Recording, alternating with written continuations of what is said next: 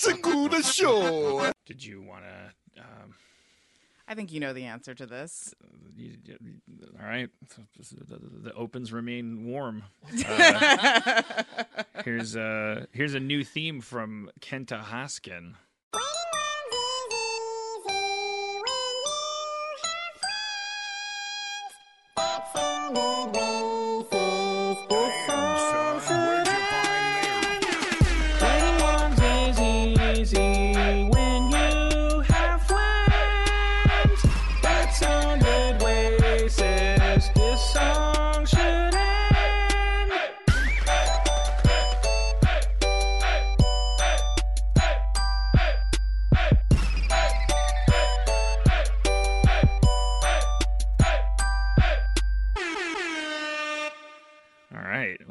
That was the first time someone elongated the song, added extra verses. I don't know how I feel about that. I kind of like these songs that really throw you for a loop, like halfway through. Yeah, I mean, I definitely like the sound of that one. Thank you, Kenta. Cool. Well, welcome to Whiting Wongs. This is another special Asian episode. You know what I realized is that for several episodes now, we don't ever introduce ourselves. Oh, you're right. You're right. That's hilarious. Well, the title is apparently Whiting Wongs with Jessica Gao and Dan Harmon. It is? Yeah, I mean, that's how it's listed in the thing. Why don't we ever know anything about our own podcast? Because it's for fun. I'm Dan Harmon. I'm Jessica Gao, and today we have a very special guest, actor, producer, Dante Bosco. How you guys doing? What's up? You may know him as the voice of. God, I thought you were gonna jump in. The misunderstood Prince of the Fire Nation, Prince Zuko, on Avatar: The Last Airbender. Yeah, Yusan told me that downstairs, and then added, "I've been having to contain myself." Oh no! You just embarrassed him so hard. I'm sorry. Oh my God! Oh. Yusan's never been redder in his life. Shout out to Yusan. But also, people my age might also will probably know you as Rufio from Hook, which was like which was a huge fucking deal for Asian kids. Wow. Yeah. Yeah, the Lost Boys were we're talking about the Robin Williams. Yeah. The Lost Boys were a rainbow coalition of Lost Boys. Yeah. It's pretty fascinating how, that affected my life. And, I've been in the industry now over 30 years, which is crazy. But also being able to kind of stumble upon, two iconic characters in a way that really has impacted the image or what the idea of what it is to be Asian in America. Pretty fascinating. Yeah. Yeah. Seems like Spielberg has some kind of directive there even before it was all the way fashionable for the old white men to be thinking about this stuff, because he directed Hook and then also The Lost World, the Jurassic Park sequel, where he made Jeff Goldblum's daughter daughter of right. color. Yeah. And I remember that was a bigger deal back then. I mean, he was blazing trails. But the nice thing about it is that he played it like it wasn't a big deal. Yeah, that was the important thing. One of Steven's kids is a kid of color, so Mm-hmm. I think it's part of his experience. Yeah. He's. I mean, that's important stuff in a dinosaur movie. I mean, you guys were just talking before we started recording about. I mean, I overheard a little bit, and you were referring to a panel or something that you did with my friend Alex Rubens, who's written on Community and Rick and Morty, and how you started getting down and dirty with the real questions. And at one point, Alex, the resident spokesman for the whites, as we call him here, basically said something like, "Look, the truth is we don't think about it that much." Like quite honestly, it's like pretty much on you guys, because we're not. Which is what I wanted the group to understand. It's like. We can't stop thinking about, like, you need to give us something. That's not how this town works. That's not how this town works at all. Like, we have to create it. That's the bottom line. Yeah, the good and bad of it, as far as the white end of the stick, is that we've gone from actively looking at people and going, okay, I got to keep that person out of here because they look different, to that. Now, I was born into a generation where, okay, we knew that was. We're not supposed to do that anymore. But now the final obstacle is the harder one because we don't think about it. It's the obstacle that is just now white people, all they know is don't think about race and don't do anything because of it, which can make it extra easy to not pay attention and not do stuff, like not be proactive in that Spielberg way where you're like, well, wait, why does his daughter have to, am I going to go cast him? And also it makes it, when white people pretend that it doesn't exist, like it also makes it really easy for other white people to deny that there is still like some sort of systemic racism or exclusion because it's not open. Then they're like, well, I don't see what you're talking about. Now you're just being sensitive or whatever. Like when it's not acknowledged and when it's not overt, when it's not like a group of male writers being like, we don't want any non-white writers here. Like it's a lot easier for other white people to deny that there's still an underlying exclusion. Right. And it's not even on the forefront of like white writers, right?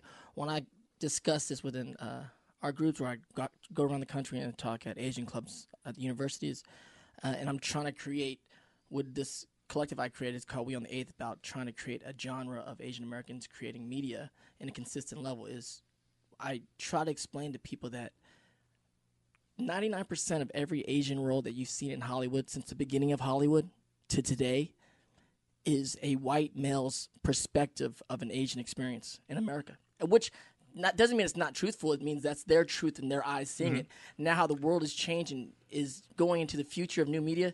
That cannot be the ratio. Of course, there's always going to be great writers or bad writers writing their experience of their Asian friends or people that work for them or people they work for, and they're going to write those characters. But there has to be a large amount of content coming out that is actually Asians writing the experience of themselves. Right. And that is completely on us, not on you. You know what I'm saying? And so that's part of the inspiration of what's going on with the next generation. It's like we cannot wait for studios or white money or companies to fund what we want to do. It's on us. Start even at a base level and just start create our way out of this. Mm-hmm. How important do you think it is? We've talked on here a lot about representation, and do you think there's like a kind of invisible perspective, even if, let's say, a writer of color, there's no actual measurable outward expression. They're not writing a script about life in their old neighborhood or the country of origin of their parents or what it's like to clash with this or that. None of that is in the script. But it's still important, right? I mean, Jessica seems to agree with that. That it's like there's still something filtering through. It doesn't. Of course, I think universal stories are universal stories. The face upon which you put the universal story can be very impactful. I think ultimately, when we watch movies or television, right, the audience is the lead. We are experiencing the world as the lead, right? So we can delineate. You could put 5 white guys in a room, and we as America can delineate a white guy to the nth degree and tell you the very differences between a Brad Pitt and a Johnny Depp and go down the line, Tom Cruise or something like that. You could put 5 Asian guys from different races in a room, and there could be a large community go the same guy, or even casting people. Pick any of them, same thing. And so part of what we have to do is have more representation. We have a lot of empathy towards white men because we have fell in love through their eyes. We have saved the world through their eyes. We need to open that experience up to people of color, not just men, women. And that's part of, I think, the trend in Hollywood. Like, we have to open up these stories because it's like that weird thing of art that there's politics and there's science and there's all this stuff that's very impactful. But us as artists, we're impactful in this other different way through our creative works, and it really impacts the mindset and inspiration of people. So yeah, I mean, nothing teaches empathy faster than like a good story, Yeah. where, I mean, that's how kids learn empathy and learn how to think about other people and think about things beyond themselves. And it's crazy. You talk to people of color, we're so inundated with white male figures.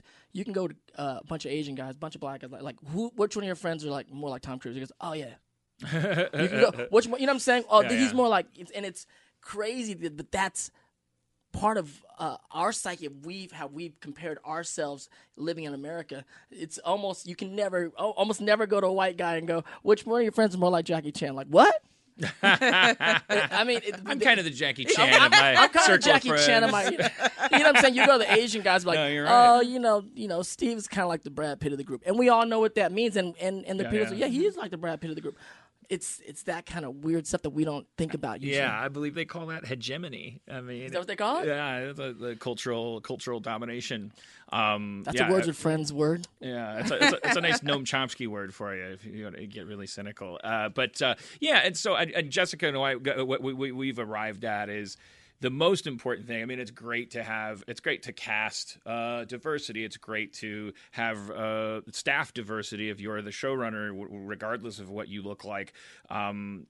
Great to aim for that stuff, but that the most important proactive direction that the industry could take to create a proactive kind of syndrome is diversity at the showrunner level. Oh yeah, because then you're like a long time ago I heard an anecdote about what's his name, Deadwood guy, NYPD Blue David guy. Milch? Yeah, like he was on the white side of things, and this was, I don't want to vilify him. I think he was just he's a very headstrong guy, and I think somebody asked him about diversity, and this was like a decade or more ago, but he said something like white rights like or something. He was like, look, I write from. I have my memories. I have my neighborhood. I have my family. I have the butcher down the street. I have these archetypes and all these things. Now, we can roll our eyes and boo that, but because that's valid. But it is like if that would be, we should look forward to a day when he could do that. And because we have so much representation at the showrunner level that there's a million shows to watch and everyone's doing that, like, because you're all going like, well, and when I was growing up, I had this uncle and he was like this, and I want 900 Asian actors coming in because I'm looking for my uncle here. Right. And then everything, and then you have, as Jessica is relentlessly pounding, the big difference between no matter how much I say being from Wisconsin is a lot like being from China. In terms of a writing career, she's like, the big difference is everybody on TV looked like you when you were growing up, and I cannot argue with that. That's a difference. But like you're saying, I think that's true, and there's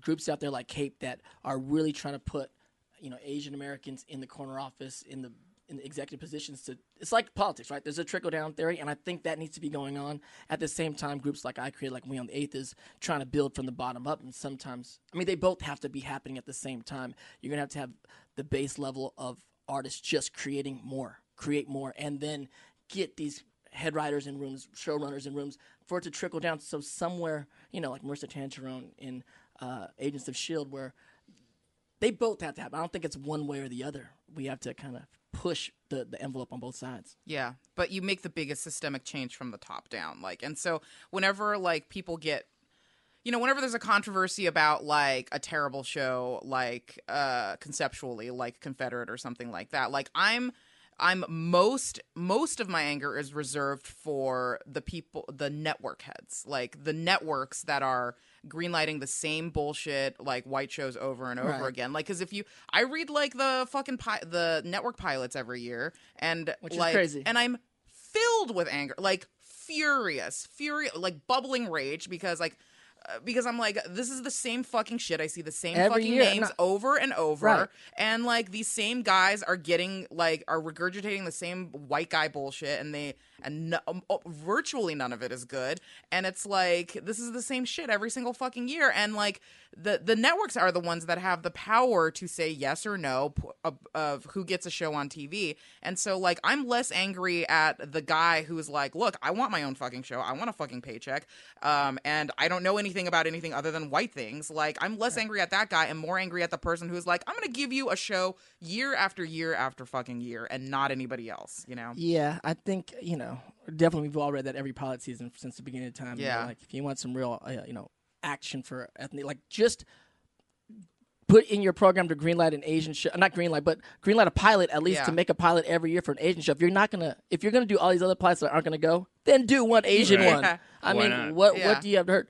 And but we also been in the business so long, and there's a lot especially young bucks coming up, young artists are like, it's racism, it's rap. It's like, okay, it's not, it is, but it's not it's not like anyone is thinking racism, right? I explained to the young cats coming up also, it's business. This is show business. Part of the business is we haven't shown our money earning value as Asian creatives, right? So part of the idea of creating a subgenre, whether it be like an Asian BET on the side where we can actually vote with our dollars, once we show, and that's the bottom coming up, right? Once we show that as the people are trickling down, of course, if a studio thinks it can make millions of dollars off a community, they're going to create to service that community, but it's on the community to vote with your dollars. And that's one of the problems of being Asians in America is we are, by and large, an affluent community of America. Small it may be, but very affluent. So we spend hundreds of millions of dollars. It's just our money is not being counted in the way it needs to be counted, and we need to create systems to count this money so our voice matters more in the things we want it to matter about. Yeah, and I wonder if the post Netflix like algorithmic world is going to be an improvement on the Nielsen system in that regard, because I know the Nielsen system, flawed. From what little I know of it, one of its deep flaws is a racial one. I mean, you're not measuring Hispanic households with Nielsen numbers at all. There's that's a system that is so old that it was doomed to be flawed from the beginning in that regard. But it brings up another ugly thing, is voting for dollars concept, because when I was growing up and big networks were launching their little Foxes and CWs and WBs and FBPWs and things, it seemed like there was this tradition where they would launch, and Fox did this successfully, like these little basic cablers would launch with heavily quote unquote urban content. Totally. And they'd jack up these Nielsen numbers, like they'd get the variety headlines and it'd be like, oh my God, what a sensation. But you could see them very quickly, as soon as they have a foothold, they're replacing everything with whiteness. And I'm assuming that that's because some Nielsen numbers are worth less dollars than other Nielsen numbers. That's interesting. When I was at VH1 running a horrible, shitty sketch show, I was in the shadow of these reality shows, and one of them was Flavor of Love, and they were literally like, they told me, they let it slip that they were doing a season 3 or something like that, and then said, by the way, don't tell anybody we told you we're doing season 3 or whatever it was. And I said, don't tell anybody. What, aren't you excited? It's like a giant hit for you guys. Like VH1's in the headlines for the first time ever. And they're like, well, it's a big ratings hit, but it's a critical disaster. Like, we get a lot of flack in the newspapers. Like, so we like to just like sneak in under the cover of night and drop a bunch of Flavor of Loves, and where a bunch of women of color are taking shits on the floors and fighting with each other over this guy with gold teeth and a clock around his neck, and it's like a big giant like carnival that is a cultural disaster. That's not quite the same thing as like voting dollars versus Nielsen numbers, but it's another example of like, there's behind the scenes like cultural. It's just class warfare. I don't know. It's like, who cares what poor people are watching? The answer is white people that are trying to launch something. Yeah. Right. I also I'm much more cynical than you, Dante. Like, I think that like, whenever like a female-led or minority-led like project becomes a hit, it's always the exception. Like, they always consider it the exception, and like I really think that most guys up top really believe that like that Asian people will always watch white entertainment. So like, who cares? You know? Yeah. I mean, this is a very cynical take. No, maybe it's because we're recording in the morning instead of at night, and so I'm way crankier and grumpier. But I think that's why we have to create more, because if you create more, we have the chance. You could see it in a new generation, right? So when internet... Yeah. And I'm not saying this to discourage anyone at all. No, like, fight the good fight. Like, all I want to do is take down the Dan Harmon. I'm just kidding. Hey, as I've said, all I want is to live in a world where you can take your best shot, and I don't have to go to bed at night going like, "Yeah, but I had an advantage." Right, Yeah. right. I'm gonna be like, When beat that when the motherfucker. internet blew up and YouTube blew up, and you would look at, especially in the early years, the top 100 YouTubers, a very large percentage of them were Asian and Asian American kids, because Yep.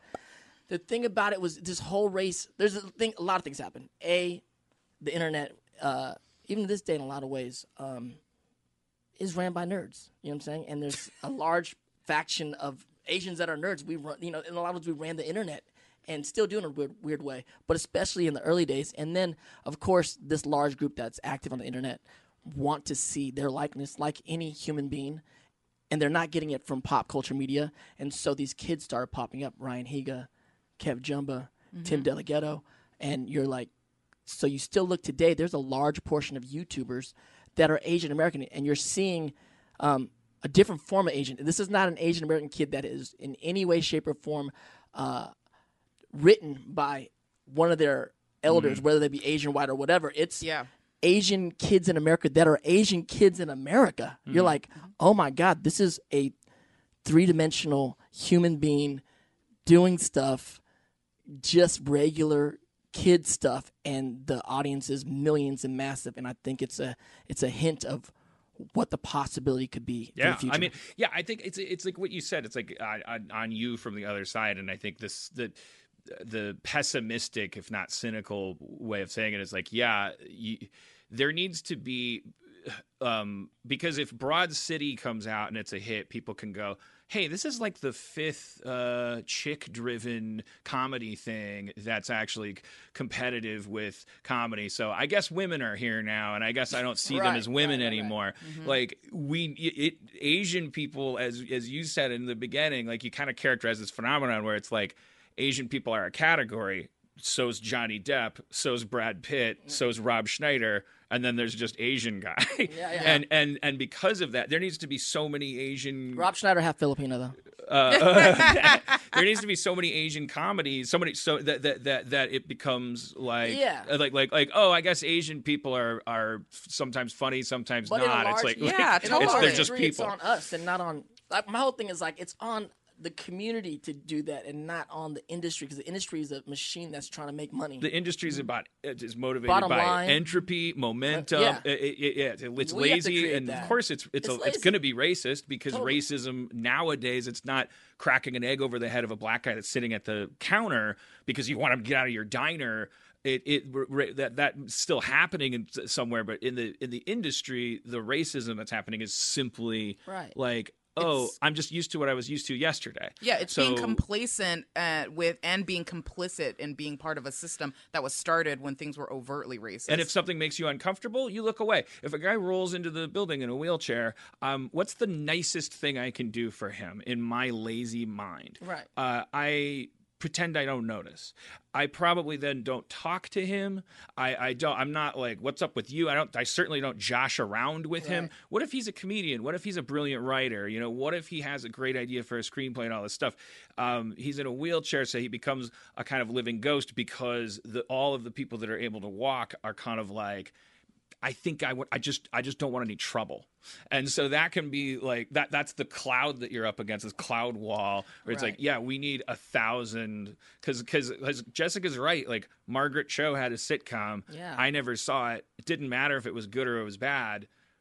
Once it was canceled, it was like, oh, that was that failure. Asian show. Yeah, and it was a failure. That was that Asian woman that had and so then you could, it's like you're turning over a car, you can almost hear it like fresh off the boat. It's been so long. You need that's the pro- you that's need the 6 problem. fresh off the boats before the Totally. And engine the turns thing about over. it is Yeah, that's the problem with just waiting for it to trickle down, right? So, Crazy Rich Asians is coming out this year. Great, and the whole Asian community is super excited. And you're like, when was the last kind of big event like this? Joy Luck Club. Yeah. 20-some years ago. 30, I 30 think. maybe. Yeah. And you're going, okay, each studio makes 18, 12, 70 cents a hack or whatever a year. For us to get one film every 30 years, even if we got one film a year, it would take us 100 years to scale into something that we need to do. It's, again, on the community to start creating smaller independent films, create a market, And we just can't wait every 30 years to get one film, every 20 years to get another show. It's like that's not going to really help us. Well, because like I think a lot of well-meaning white people are like, what can I do? And it's like to help. It's unless you're a fucking head of a studio or a network, like, and you can start fucking putting your ordering power where your mouth is. Like, I think one thing that white people can do is to A, be aware, but B, like, be the one to talk to other white people, because like. I think that's the single most valuable thing that a white person can do to help, which is to reach the white people that only other white people can reach, to talk about stuff like this. Yeah, part of what I hear Dante saying is, not to put words in your mouth, so correct me if I'm wrong, but when you talk about it's on us, it's on the other side, there's like two categories, creatives and the audience on that side. Yeah. It's a call to action to the 21-year-old kid out there who's fucking around on YouTube, maybe, to say, like, hey, also, like, if this is in your wheelhouse, like, just because you didn't grow up seeing a bunch of people on TV that didn't look like a goofy redhead who had trouble dating,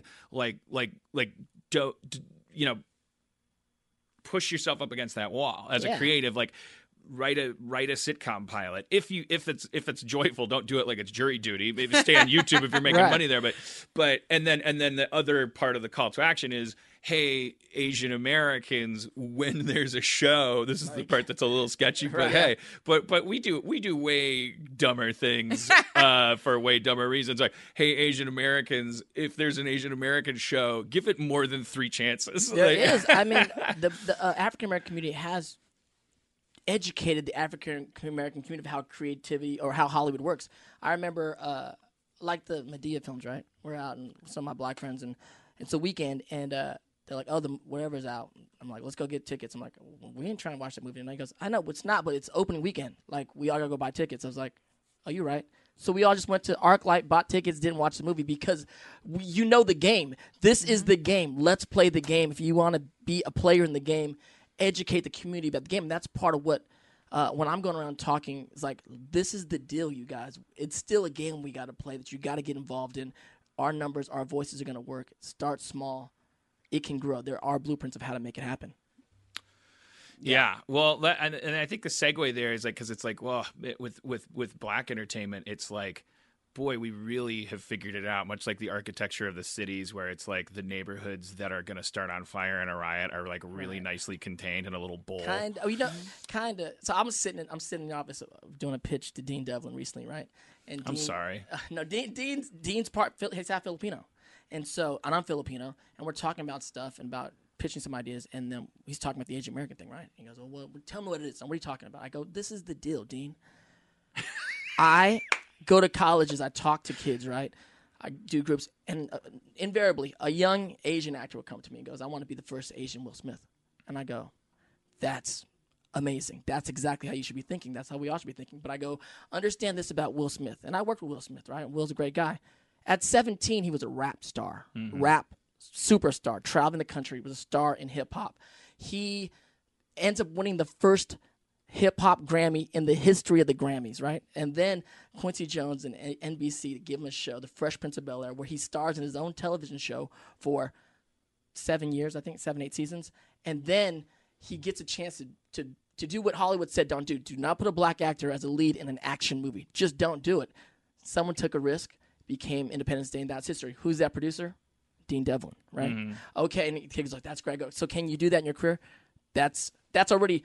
Is that possible for you as a young Asian actor to do all that stuff? But I go, before that, let's put that aside. Before Will Smith came out, you understand African Americans have been creating content in America for over 200 years. From the juke joint days, creating music. That's what I'm saying. Is that Will Smith? That's a great success story, but it didn't result in a single black executive being able to greenlight a movie. And look at what African Americans have done content-wise in America. From the juke joints to creating jazz, which became rock and roll becoming hip-hop, replacing rock and roll as pop music. At the time Will Smith was coming up on top of the Harlem Renaissance and filmmaking and arts, it's like, as Asian Americans, like, look at the amount of work that they did to get a Will Smith, right? it's time for us to work our asses off. That's where we're but at. I want to be very careful about like putting the onus only on the Not oppressed. only. You know what I mean? Because here's the thing. It's like, yes, like I think the message here is like, get out there, do your thing, be creative, make things, don't wait for people to give it to you. But on the other hand, like the responsibility isn't just on us. Like, because I very much bristle against the idea of like the burden is on the oppressed to raise themselves up. Because guess what? Oppressors, like, fucking stop oppressing. Like, that's the biggest change. Stop being a fucking oppressor. Give other people a seat at the goddamn table. Because no matter what, like, that's where the fastest result is, you know? And it's like, we shouldn't, like, be oppressed and still constantly try to educate the oppressor and pull ourselves up and, like, help, like, everybody else up, too. It's like, the oppressors are the ones who have the power and the money and the control of the system. Right. And so, Yeah, I want to put the I mean, responsibility that on makes them. sense. I would That say makes sense. this is Morning Jessica. This is Morning Jessica. No, This is why I we get that. record at night when Jessica has a couple of drinks in her. Because Morning Jessica is just fucking fire and brimstone. And I just want to add the cream to that coffee, that bitter Chinese coffee.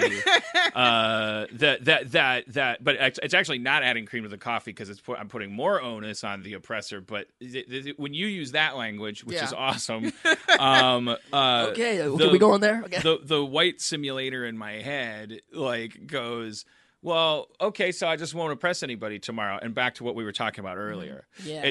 We're in the age now of unconscious versus conscious. Like we can, I had my little thing with the Me Too thing. That was all about like me not thinking. So I was like that's where the intersectionality of like gender relations and sexual harassment and power all of this dynamics. stuff. We're in the age now where there's all these woke white dudes who are like, oh, I know how to not be racist. They learned how to not be racist in 1989. Yeah. It was only a good playbook as per the 1950s, because it was like a playbook that said you're racist if you do all these bad things. Now, if as of like the 90s, like it became like, so don't do those things. And then what's set in, I think, over time was this unconscious separatism, because white people are like, I'm just minding my own. I'm not racist. I love the Huxtables. They were on the air, like I don't do nothing to stop nobody. And then like all of a sudden you're middle aged and it's like you're doing everything to stop everybody, and you're like, what, me? You're like patting your pockets like when you pass a homeless person. Like, what? I don't have anything for anyone. I didn't do anything to anybody. And so I'm adding cream to your wake up juice and saying, I think what Jessica means when she says oppressor is like, it's just like unconscious oppressor. Like, yeah. like Well, I'm not- really, and I'm also really, that rant was specifically for the people at the top, at the top of the food chain in Hollywood, like the network heads, the studio heads, like all the people who sign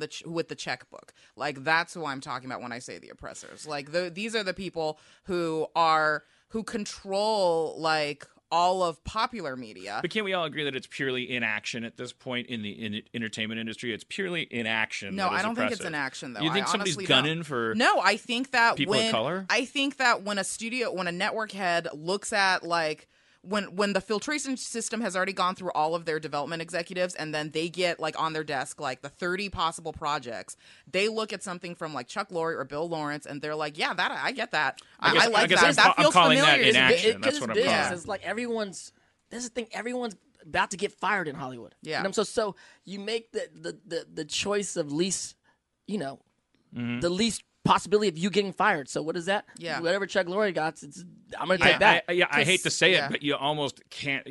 That's why You it's have like- to blame them less now that Venice is sinking so much. Because they look at it because they'll look at something that's from an Asian creator or a black creator or a Latino creator, And they're like, they'll be risk, like, risk, I don't risk. get this. Super high risk. I It's don't going to get me this. fired Just for say, sure. I don't know. Well, because It's gonna they get me don't get fired. it, and all of the white executives that they've hired, let's talk about that too. Like all of the team of executives they've assembled, mostly white at the top. I'm sure they have some people of color at the manager and director level, but VP, SVP, EVP, that means senior vice president, executive vice president, all those people, I guarantee you it's going to look pretty fucking white in that Avengers Assembled room. For sure. And then and so then when they're like, I don't get this like other project that you've brought me, and like most of the people are like, yeah, I don't get it, but I think it, it's like they don't think like, okay, well maybe there are other people who would get this just because I don't get it, and that's what I mean. Yeah, and I'm just reiterating, like or clarifying, like I call that inaction, because those people are not going. Right, you're saying I saw can't wait an Asian to writer in the lobby downstairs, and I just saw red. What do we got? Oh, white people! Give me my delicious That's white why people. It's a business decision. It's risk aversion. It's momentum. Like I wish that was your first reaction to seeing me at that retreat. There's two fun things to talk about. One is one is an email you have. Oh yes, we have this great email from a very long time ago, and now I'm so happy we finally get to it. Okay, so it says, "Hi Dan and Jessica, love the podcast. The open and candid way you guys talk is so refreshing in regards to conversations around race. Here's my question for you. Recently, a friend on Facebook asked if it's right for a white author to write a story set in Japan. Without openly calling it cultural appropriation, I said it's best if people just write what they know. But then I remembered one of my favorite franchises is the Avatar, The Last Airbender, and Legend of Korra TV shows written by two white dudes. Is it okay to write about another culture if you research it enough? Is it okay if the end product is popular enough? Are Avatar, The Last Airbender, and Legend of Korra actually good representations of an Eastern-inspired fictional world, or do I only think that because of my limited understanding of Eastern culture, which I've only learned through a Western filter?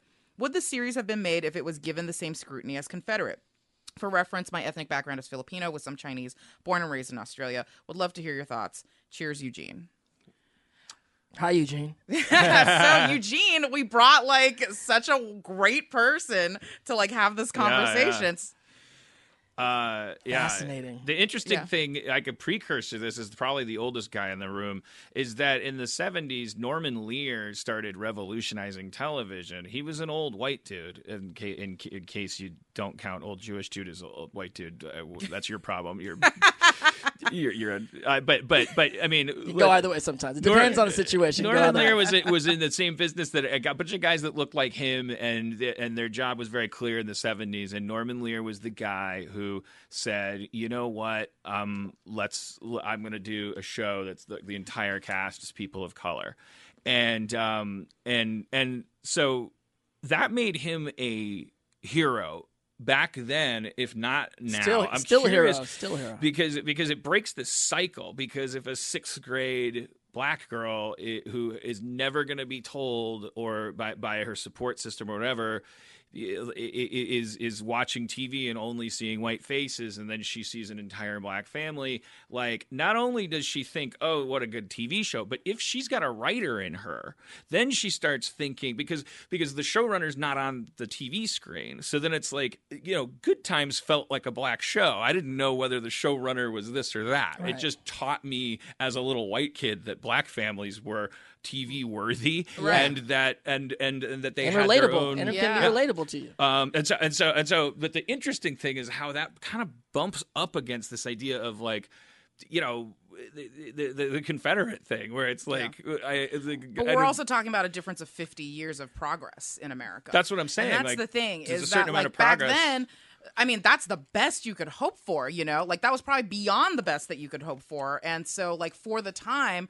that was amazing because it was progress. Whereas like, that's why Confederate feels so dumb, because it's not progress, like, because there are black showrunners. But there are black shows that are written like for black people by black people. And so that's why it feels like a step back, and like it feels like a weird left turn, and just not good. And if a young Norman Lear walked into CBS's office and said, I have this great idea about this black family. They live in a tenement building and they have black lives and black dinners and black B stories. The white executive to that white writer would today probably be more appropriate to say, is there some personal obsession? Right. Because otherwise, because if are you married to a woman of color, and could we explore that as do a multiracial marriage sitcom? Because if you're not coming from your own place, I smell trouble. Right. But thanks for reminding me. We need to get a couple black writers in here pitching shows. Now, do you have any white ideas? And that's true. I did a pilot last season for Fox where it was white and Jewish writers and showrunners, and it was a black show, and it was didn't go. Usually Which the is way this stuff understandable. happens You're like, is, okay. Yeah. I mean, yes, totally. And I was a token Asian on the black show. Yeah, which of course. I Okay, did wait, for that's years. something I really want to. Okay, wait. First, Well, let's answer this guy's question. Let's answer Eugene's Well, that's what I'm question. trying to do, I Yeah. guess. Yeah. Well, the thing is, this is the deal, Eugene. You're right, but this is where Asians are in Hollywood right now. By and large, we don't exist as an entity that is making stuff. So when you don't exist, anything and everything that you can make is actually welcomed. In order for something to improve, it has to exist. And we're fresh off the boat. Like, we're barely existing. So I'm like, right or wrong, like, put Asian stuff on the air.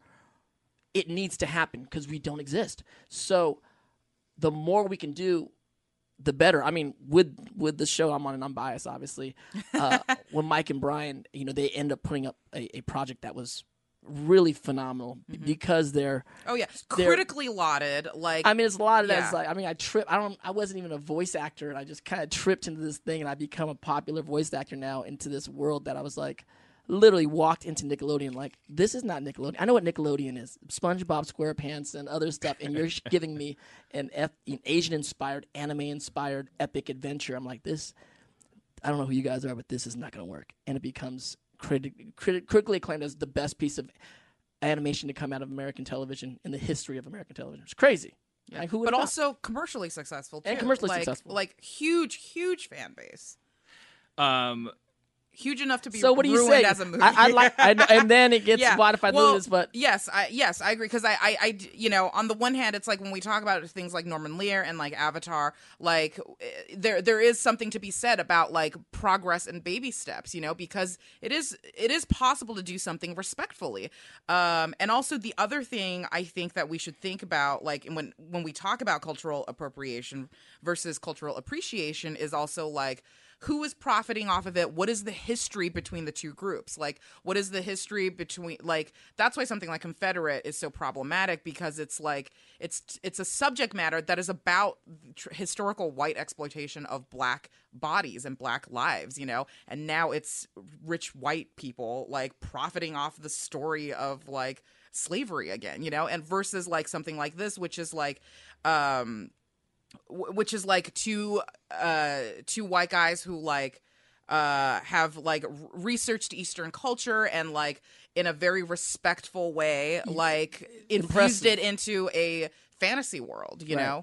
and like borrowed elements from like genres that are popular in Asia. So if the Game of Thrones guys come into my office and they God. say, we got a pitch, we are obsessed with black enslaving culture. black people. Well, see, that's the thing. That's our big passion. This is where the creative, creates this like weird U-turn with the things we're talking about. Because don't you think that the mind behind Confederate is probably, don't you think if somebody were that racist that they were fantasizing about enslaving black people, that they would keep it to themselves? No, and not... I don't think it's that these guys are like jerking off to like the idea of slavery. Like, I don't know what their intentions are. But what like, if what if they'd said, like, what if they were like really into the Delta blues? What if instead of recreating a chapter of history and everything, what if they were like the Blues Brothers and like came in and said, like, we fucking love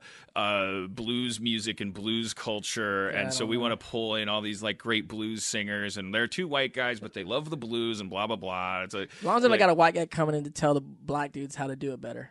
Yeah, I mean, that's literally every white person in then an it's ethnic like movie. white. It's like, oh, Ryan Gosling is the protector of jazz in La La Land. Come on now, like that's but some that bullshit. that literally is every. I mean, that same week I watched The King and I at Pantages Theater, and it goes again. It's like again 90% of the project where there's a white person in an ethnic movie, it's them coming in to show ethnic people what they've been doing for years, Yes, how and to they're do it doing better. it better. And I'm like, Yeah. you're the school teacher trying to tell the king of Siam how to run his country better. Like, Yeah, you gotta, and like it's Tom Cruise in The Last Samurai. He came in, it's like 200 generations samurais, and he comes in and he's the only surviving guy of that fucking battle. Like, that's fucking crazy. Part He's of that samurai is- better than all of the samurai in Japan. Part of that is the universal myth thing. Like when Martin Lawrence as the Black Knight goes back to medieval times, he's better at being a knight than all the white people.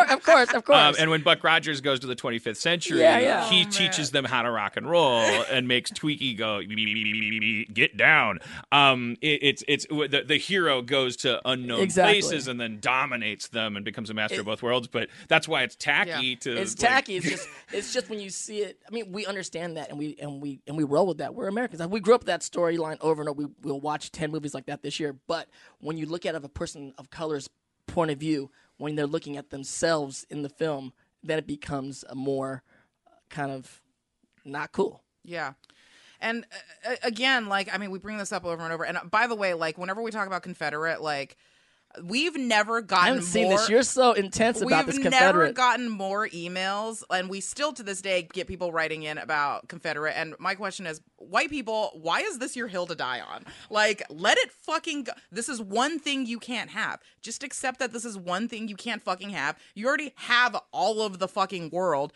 This is one thing you just can't have, and there's no way you can greenlit that. Who greenlit that damn show? That's the thing. The conversation should be about the greenlighting of it. And I just Yes, one more the thing about greenlighting of those it. white people, what they're doing. Just like that lady who wrote in and said, like, I'm married to an Asian man, Oh, so yeah. my name was.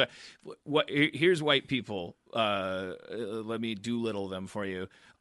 Because we wake up in the morning, the default race. We don't wake up going, fuck, what am I going to do about being what I am and the world being blah, blah, blah. We are pickier about all the other shit. So sometimes you're just talking to a white person who's actually not, if they bothered to like think about it for a second, they'd be like, oh, wait, I sound like I'm defending racism.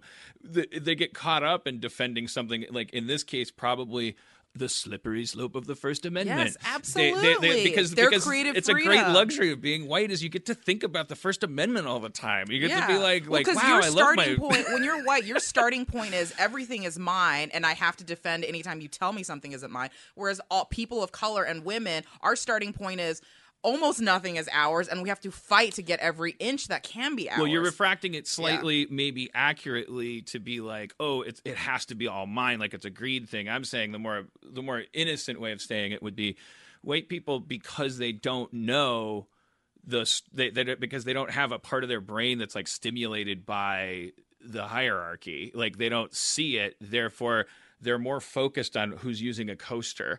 Like the metaphor for that being like. That's why white people are obsessed with slippery slope arguments, because white people are like, oh, well, here's this like angry Asian lady. She's saying a lot. She's saying like, Jess, like you talking about Jessica? these valid things about this and that, but I'm gonna have to step in and correct her, because if she gets too angry and too Asian, if you think about it the other way and objectively all this stuff, and it's like it can seem like that person is like, it's like, what are you like, It's just just- a Nazi and you're trying to like water Yeah. it down? I think it's like I think it's like when you're like me and you like you haven't thought about this shit. You're obsessed with this other shit that like enrages the people around you, because they're like, why are you lecturing me about slippery slopes? Because I mean, it's again, to a lot of it's our lot to a degree. Because even like you talked there, what we realize as people of color, when you start to realize things, is white people could just be white people, right? You could just be Dan, the boss, or you could be the cute girl or the jock, or you guys are white people. You could see it in casting. They don't say white dude. They're just like, we need a 25-year-old, and we all know what that means, white dude, right? So us as people of color in America is not the angry lady, the angry Asian lady. Right. Not, Dan, my cool friend, my cool Asian friend, Dante. Like, it's like we're always, and even within our own mind, we start becoming this, disclaimer before we're a human, we're also this kind of human. Right. As opposed to white people wake up, they don't go, I'm the white I'm a white guy that lives in West LA. You're like, no, I'm just a dude that lives in West LA. That's why we're getting so riled up. Yeah. Because we're being called white for the first time. Right. It used to be funny when Richard Pryor did it. It was like so ironic. It was like, oh, I'm a honky. I guess I should go now golfing. It sounds bad. And now it's like, wait, is somebody trying to take my shit? Like, what, do I fit into a category? It's really frustrating to us. Like, we're not used to having that weight on us. Like, that shopping cart wheel is like And wobbly. it's a weight that we've all had. Yeah. Knowingly or unknowingly. Yeah, that's from why birth. you get no food. That's why I sound so angry, because I'm like, welcome to the fucking party. Well, why don't you try saying it like a nice, sweet don't I tea smile serving? more? Yeah. You are smiling. Oh, well, welcome to the party. Why did that sound like German? Oh, I don't know, because I didn't want to do it out or like I didn't want to like riff a fucking Asian accent. You got a little embarrassed. Speaking of Asian, perfect Okay. segue, because I want to talk about that, because it's like we have an Asian actor here. And by the way, congratulations on I keep forgetting you. So you were a child actor, Yeah. and you haven't knocked over a liquor store and succumbed to a life of, let alone like, I mean, that's even white child actors. Yeah, I know. So I've like been lucky. that's an important thing, and now you're a producer. You're swinging a big Hollywood dick and like making things happen and reaching out to people and stuff. You just grew up in the industry, and it's trial by fire, this industry. So that's another argument for circling back, like the call to action, being like, actually, whatever you're good at, like get in the mix and hang in there and keep your ego from getting crushed, because you could end up being part of. Anyways, but that sounds like that got a little ridiculous. but I mean, do we feel like, is there anything else we want to talk about Avatar? Because like I do think my conclusion is like, on the scale of appropriation, it's very low for me, because like unlike the history of black and white relations in America, which really colors something like Confederate, like I feel like this is just very low on my scale of like shit, because it's like two guys who, borrowed elements from a culture that they respected and like and then blended it into like a fantasy world. And it's like, and also at the time, like there weren't any, there's nothing else out there, so one is more than none. That's kind of reminds me of Andrew T like laughing at people asking him constantly, is Wu-Tang Clan appropriation. And he's like, maybe, who gives a shit? I don't care. Because part of the other thing is, with appropriation is, if it's cool, it's a game changer. Right. If it's whack, you should die forever. Yeah. And that's the thing. I guess that's what we had talked about is we used the metaphor that I really liked, which is what store did you buy this from? Mm-hmm. How who profits from this? Are like you, who are you sending your dollars to when you make this purchase? So like when Mickey Rooney peers over the railing in Breakfast at Tiffany's, my favorite, and says Miss Go Rightry, it's so hard to talk about that movie with white people because they love it so much. And who doesn't love Audrey Hepburn? And Breakfast at Tiffany's is a piece of Americana, except for Asians going, what's up with this glaring thing that everyone's going to ignore? Like even the racist cartoons are removed from Saturday Morning. But to use that as an extreme example, and then let's use Last Airbender as the other extreme, because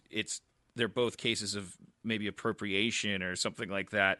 But it's a question of status, maybe. Yeah. At Wu-Tang Clan, if you hooked them up to a polygraph and said, "Do you think Asian people and Asian culture is somehow beneath black culture?" they'd be like, "What the fuck are you talking about? We're empowered by it. We're trying to share that." Well, because there's also the concept of remixing versus appropriating, and I feel like what they do is much closer to remixing because they took elements that they clearly have a ton of love and respect for, and then they blended it into their own experience and like into hip hop, which is part of their community, and which is already Ghostface made of Killer France. and Method Man aren't talking about Asian stuff in their raps. Right. Yeah, I mean, they're not doing a Mickey Rooney impression. Yeah, Like, they're not rapping imitating with Asians. with They're an just Asian saying, accent. Yeah. you know, they're just saying, "I'm the Method Man." But they Yeah. have little sketches and things where it's like, Yeah. you get the sense Yeah. that, as with like, okay, this is a culture that's denied music lessons and brass instruments and things, so they start let's scratch records and hip hop and beatboxing, and you take fragments because you're in a class wherein you're deprived, and one of those fragments, in a weird intersectional way, is Bruce Lee movies that are Kung Fu playing on the movies, local yeah. UHF station. Yeah. Yeah. And to draw Come empowerment on. from What's from our that generation? culture. We grew up with Saturday morning kung fu theater, and that's where it comes from. That's a generation that is just a hip hop community, a blue collar community. That we know that because that's when it came out. We were all like, "Yeah, dude, these dudes took kung fu theater, and they gave their identity as just the same as if we took our identity from I'm a new group and we're the Magnificent Seven. Mm-hmm. Okay, we're the Magnificent Seven. Or same thing with Detroit did with D12, the Dirty Dozen. That's Eminem's group, but they took that from those movies, those identities. So it's just the same. They just took it from Kung Fu Theater because that was part of their experience. Yeah. And also, like, no one's cooler than Wu-Tang, and they made Asian shit cool at a time when, like, it was very hard for Asian kids to feel like their culture was cool. Well, isn't our answer to Eugene then, who's saying, should I have told this person no, or yes? Our answer to Eugene is, I think you can let them find their own way. You might advise them that they're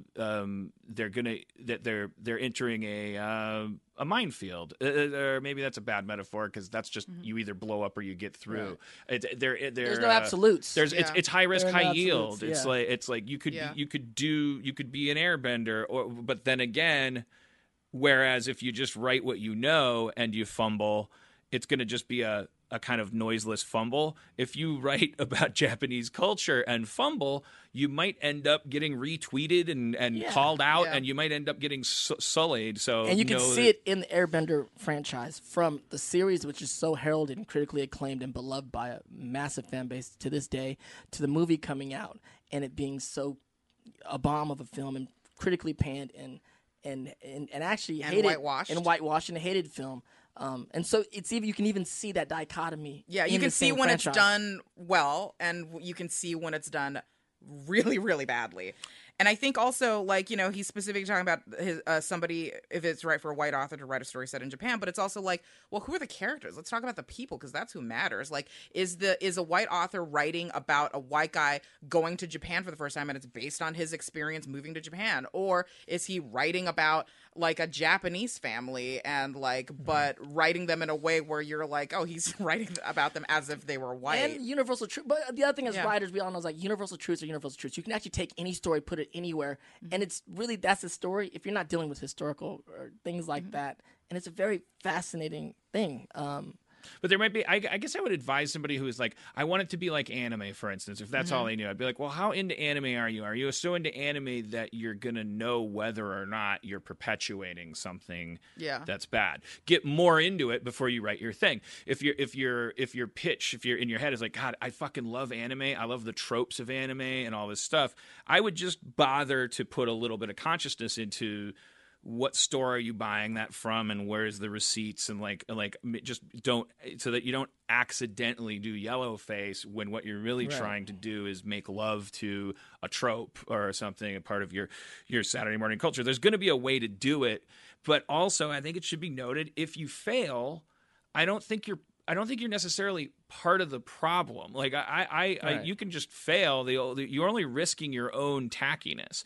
I remember going to a community college hip hop show that my girlfriend took me to because there was some members of her dance class in it, and it was a lot of popping and locking and breakdancing and all this stuff, and it was like primarily black people in this show. That was called like hip hop, a universe of expression or something. But the weird thing was that they were at the top and bottom of the show. There were these two like whiter than me people, like people that I'm like, Right. oh, waspy. super white. Oh my God. Like at least I have a little Polish in me. Like these like super waspy, like I remember them as having sweaters tied around their collarbones, but that they were holding hands because they were a couple. And I just remember the young lady going like, and we put together this show.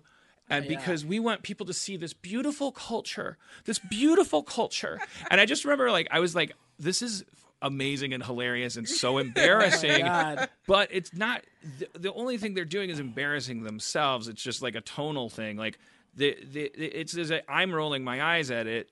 Maybe my Aunt Margaret coming in and going like, this is a beautiful culture, and then I don't see them like being part of the problem. The thing is, it's so we also have to remember that we're artists creating something. This is not history lessons. We're not doing. The thing is, I always tell people this is the deal. I'm a Filipino American actor. If I had to wait for Filipino roles to only play Filipino in this town, I would not have a career over 30 years. It's just impossible. There is also a sway of like, we are artists creating stuff. We are not making, you know what I'm saying? We're not doing factual things, and everything has to be so politically correct where it's like, white people don't have to be politically correct all the time. We don't have to always be super, it's like a balance. It's like you have to have a balance of certain projects could be more so, certain balance, you know. Well, let's talk about that because this is the first time on the podcast that we've had an actor, and you can tell us about like what roles are out there for you, and what do you get called in for, and do you get asked to use an accent, like what types of roles do you get? Well, it's fascinating because I'm Filipino, right? So Filipino is very unique even within the Asian. Yes, agreed. Pantheon. Yes. So we're like Asian Latinos. Yes. So half I of was gonna say it sounds Italian. Yes. Yeah, it sounds Italian. I mean, a lot of Asians will say Filipinos are like the Mexicans of Asia. We are. Yeah. In a lot of ways. So half of my roles are Asian in my resume, and half the roles are Latino. So I played everything from interesting. every Asian role growing up, right? Besides Filipino, until I did the movie called The Debut, which was like the first Filipino film pretty much in Hollywood. But then the other side, because this is Los Angeles, I played Mexican, a lot of Mexican gangbangers and Mexican a lot of criminals, right? New York stuff, playing Puerto Rican, but of course playing Vietnamese and Chinese and Japanese, and it's just this is the deal when you're an ethnic in Hollywood, Asian in Hollywood, every TV show, cop show, whatever, has their Asian episode. And it's like the Chinatown episode or Japantown episode. When the cops are like, there's a murder, and then they're like, you don't understand. Yeah, it's in Chinatown. yeah. Or it's the Yakuza. Or Triad or whoever. Things differently around here. But it's always a gangster It's once a thing. season, and all your Asian friends will all be for that guest star that week. And we're like, reunion. What's up?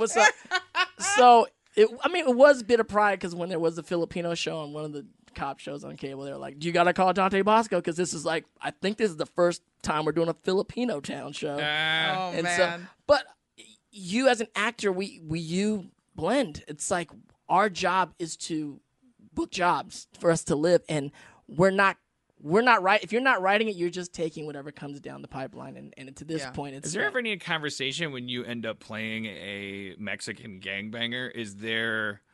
Is there a conversation, be it in the trailer or with your agent? They go like, by the way, this guy is. I mean, I've been around for a long time, so I think things have changed also over the last 30 years. But I grew up in a Mexican neighborhood, so there's a very distinct. There's two different things in Hollywood. In a lot of ways, like if you're not white, you're black. Like if you're not white, you're black, which means there's all these other characters that are just like. I would say if you're not white, you're part of a beautiful culture. Yes, a beautiful culture, and there's just like this thing. It's like. Any ethnicity. There's these roles. It's like, oh, we want this role. And then like, okay, this role is any ethnicity, which pretty much means any ethnicity or maybe a brunette white guy. I always name that guy Armand. Yeah. In my scripts. But Armand comes in. We're part Latino, so it's not a far stretch. And you grow up in the neighborhood, and like especially at that time in my life, wearing flannels and being a part of the hood, it's not that far of a stretch at all. And that's just part of the game. It's like whatever they see you be a part of. I mean, there's Asian roles that I can't get because when I walk in the room, what kind of Asian are you? You're not the, like, if you look at me like, you're not the kind of Asian that we were writing this for. Yeah, because they're writing for the Chinese, East Asians, not Japanese. not the jungle Asians. No, we're like the brown. We're brown. I'm brown skin. Like, you're a brown skin Asian, depending on what your hair looks like, depending on what your swag is.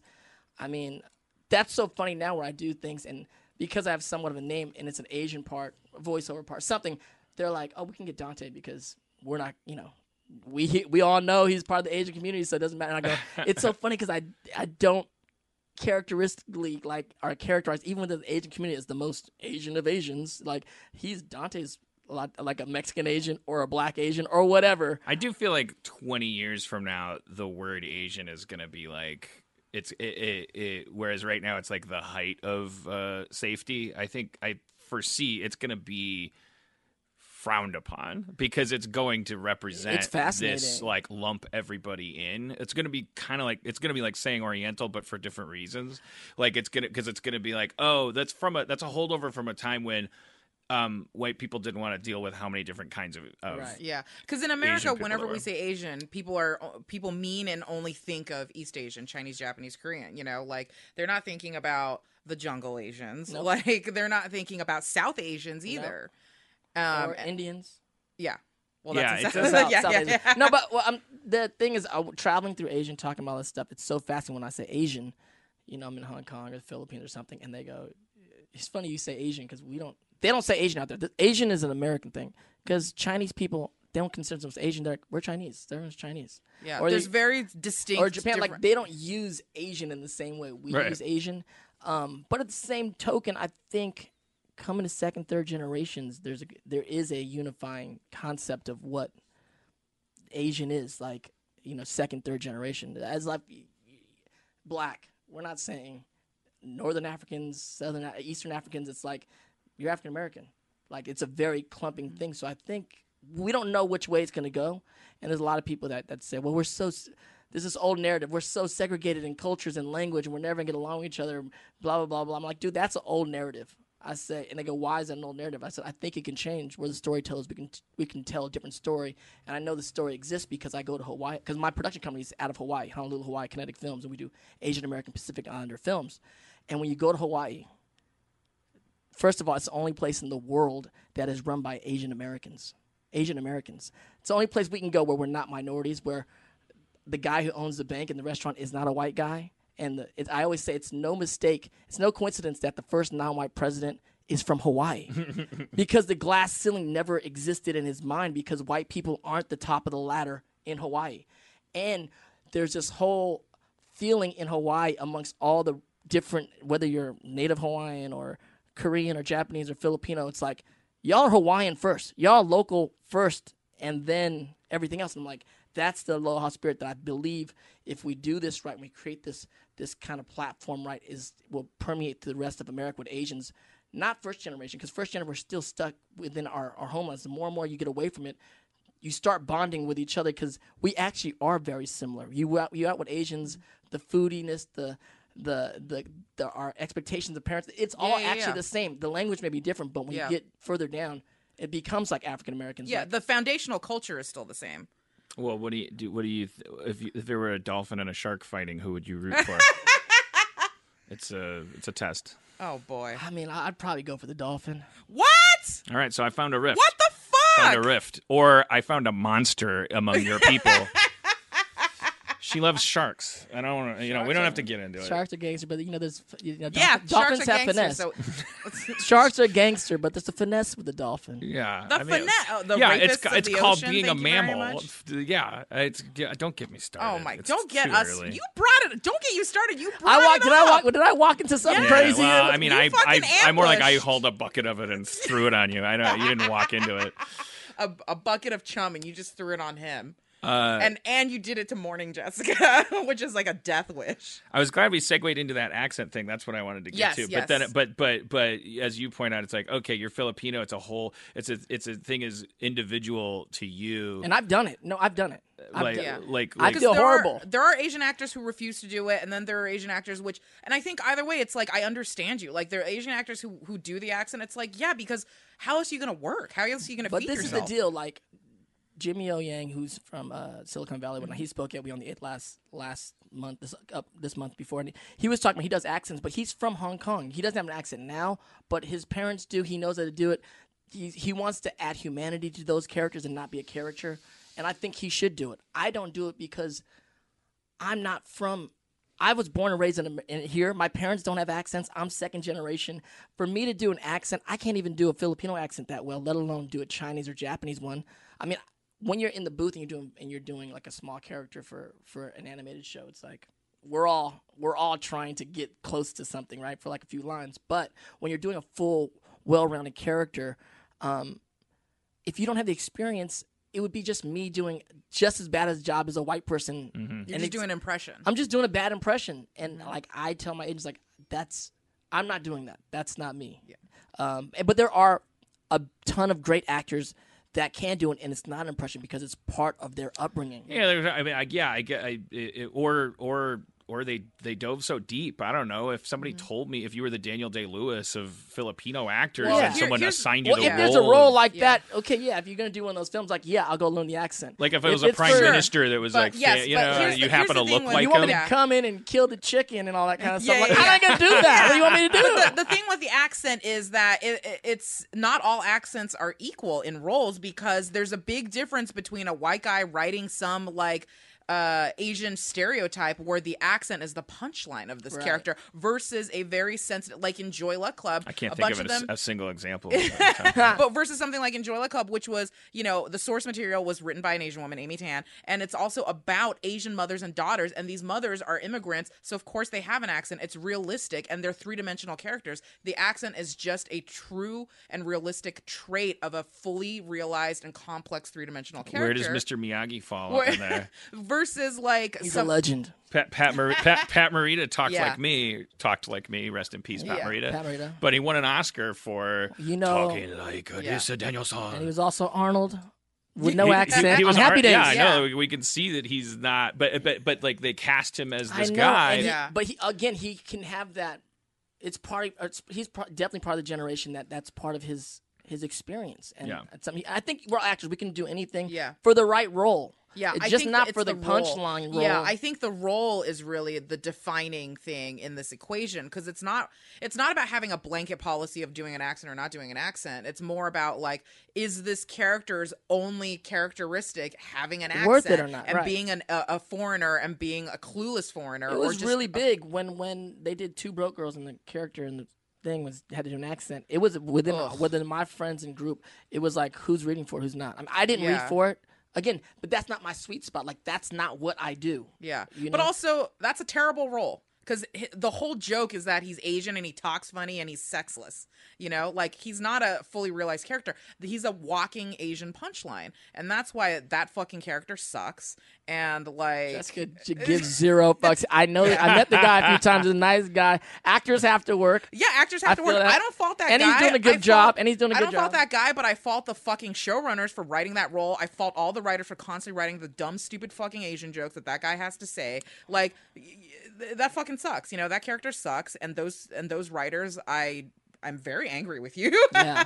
Not just I guess because I'm mourning Jessica right now, but like it's a stupid, stupid character and it's offensive and there's nothing redeeming about it. And you're forcing this guy who just needs a job to like do this dumb accent and he's not a fully realized character.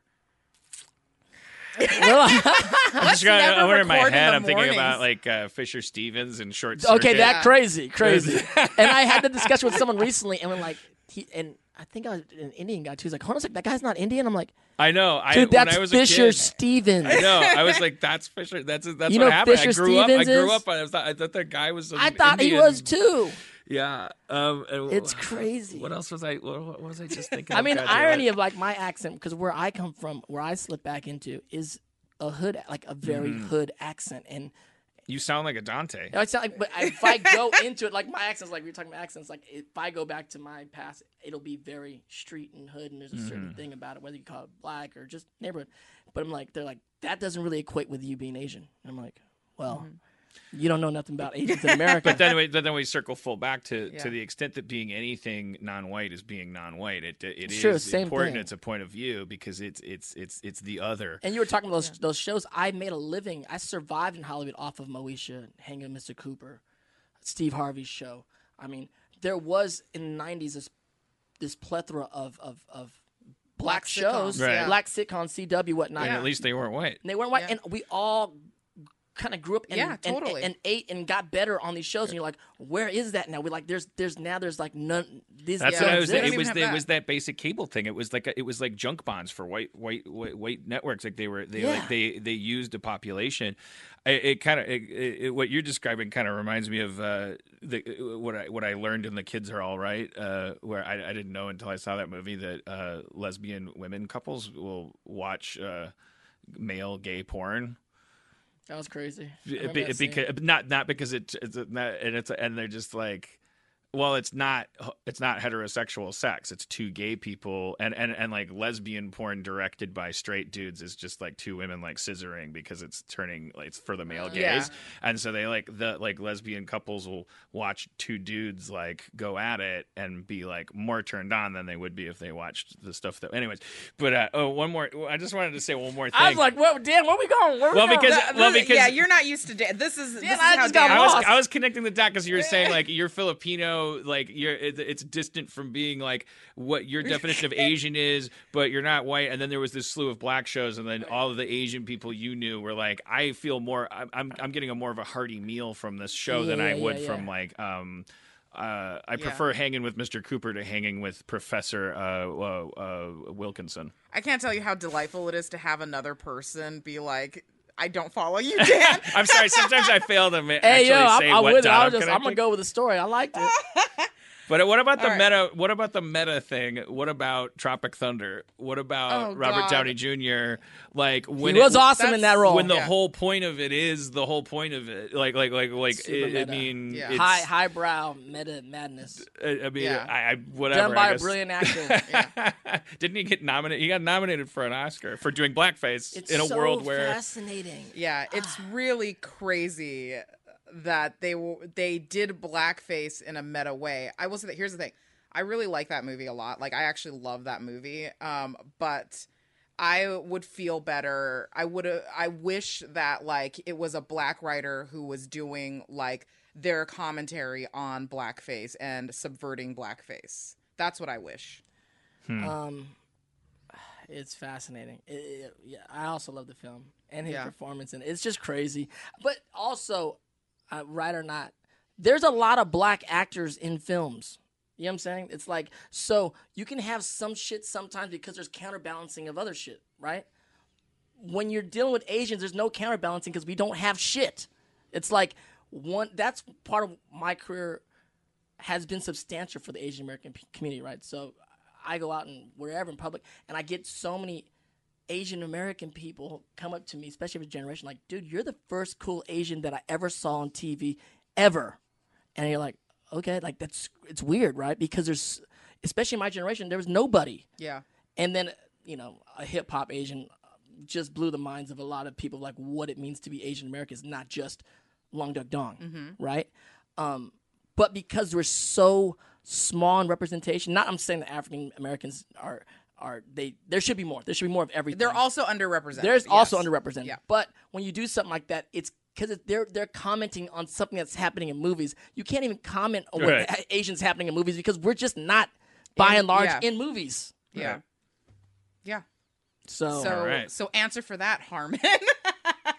I'm just over here trying to know. make myself feel better before retirement. I know. I'm really I not just have part of all the solution I or just the have all problem. this morning Jessica rage, and I don't know where to direct I don't know what I you. walked into. I was like, what are we talking about here? Look, I'm not normally this fiery, but I like it when you get fiery. I don't want to imply that it's like a negative thing because then I'm misogynist too. Because then I'm like, you're being shrill. You